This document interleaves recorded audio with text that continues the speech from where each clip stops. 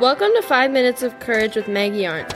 This podcast focuses on God's Word, the Bible, and how much God loves you. Our goal is to show you throughout Scripture how loved and valued you are by the God of the universe. 5 minutes is all you need to be filled with hope, joy, purpose, and yes, courage. Now here's your host, Maggie Arndt. Hi, everybody. Welcome back to 5 Minutes of Courage with me, Maggie. We are in James chapter 3, and this is day 2. So we are picking up talking about controlling our tongue, talking about how what we say can cause a forest fire, not literally, but figuratively.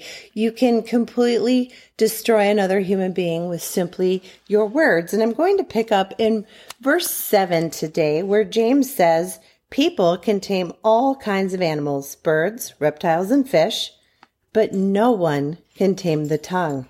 It is restless and evil, full of deadly poison.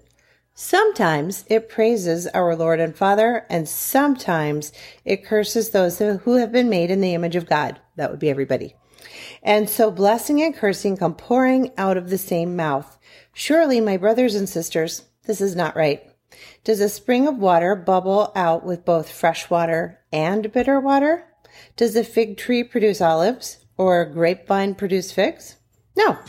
And you can't draw fresh water from a salty spring. So let's take this apart just a little bit. You've heard those stories about these incredible human spirit,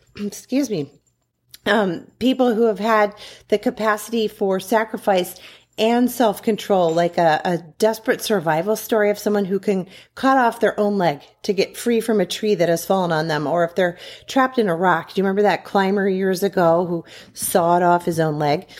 And they make it out for medical treatment and they live. And yet James is saying that same man can't tame the tongue perfectly, because no one can tame the tongue except for God himself. The tongue can be brought under the power and control of the Holy Spirit, and only God is going to be mightier than the human tongue. That's really a lot of power. And the poison of the tongue is no less deadly. It murders men's reputations by the slanders it utters, and their souls by the lusts and passions it stirs up in them.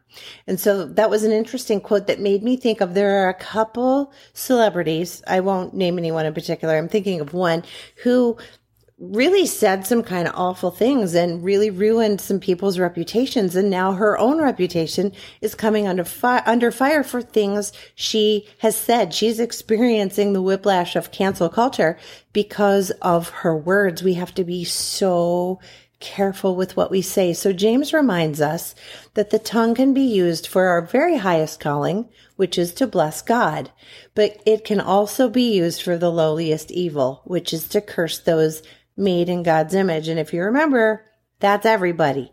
Everyone is made in the image of God. And James is telling us that those who are followers of Jesus, those of us who are trying to live lives that look more like Jesus, should not use the same mouth to bless and to curse. Now, because we're human, we're going to.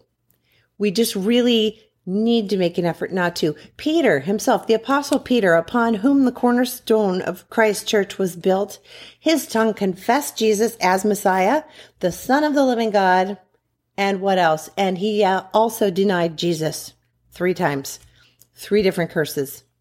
John, the beloved, said, "Little children, love one another." And yet he wanted to say the word to bring down fire from heaven upon a Samaritan village.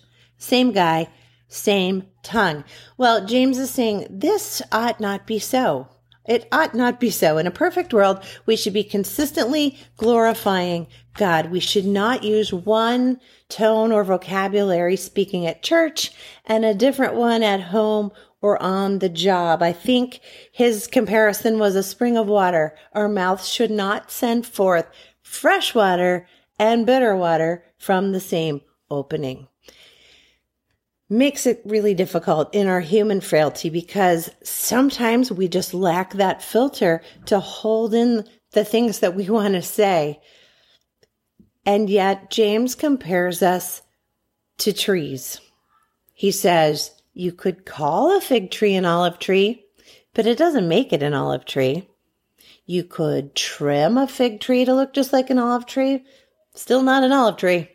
You can treat it like an olive tree, but it's still a fig tree. You could even surround it with lots of olive trees, and it doesn't make it an olive tree. Or, the best one of all, you could take this fig tree and transplant it on the Mount of Olives. Guess what? Still not an olive tree. And what we want to be is a genuine fig tree. We don't want to be pretending to be something that we're not. We want to be a fig tree at church, and we want to be a fig tree at home. We want to be consistent. You can't produce good, kind words from a bitter heart.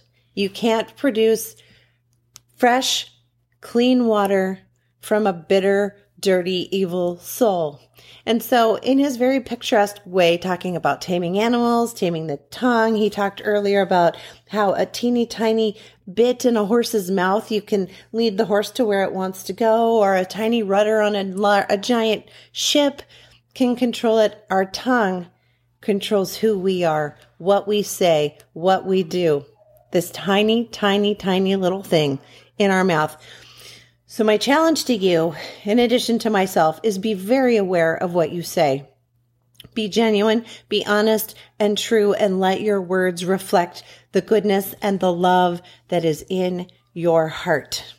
Now, if we feel like we're looking for a little bit of wisdom on what we should say and we should not say, make sure to plug in with me again tomorrow as we unbuckle and unpack true wisdom that comes only from God.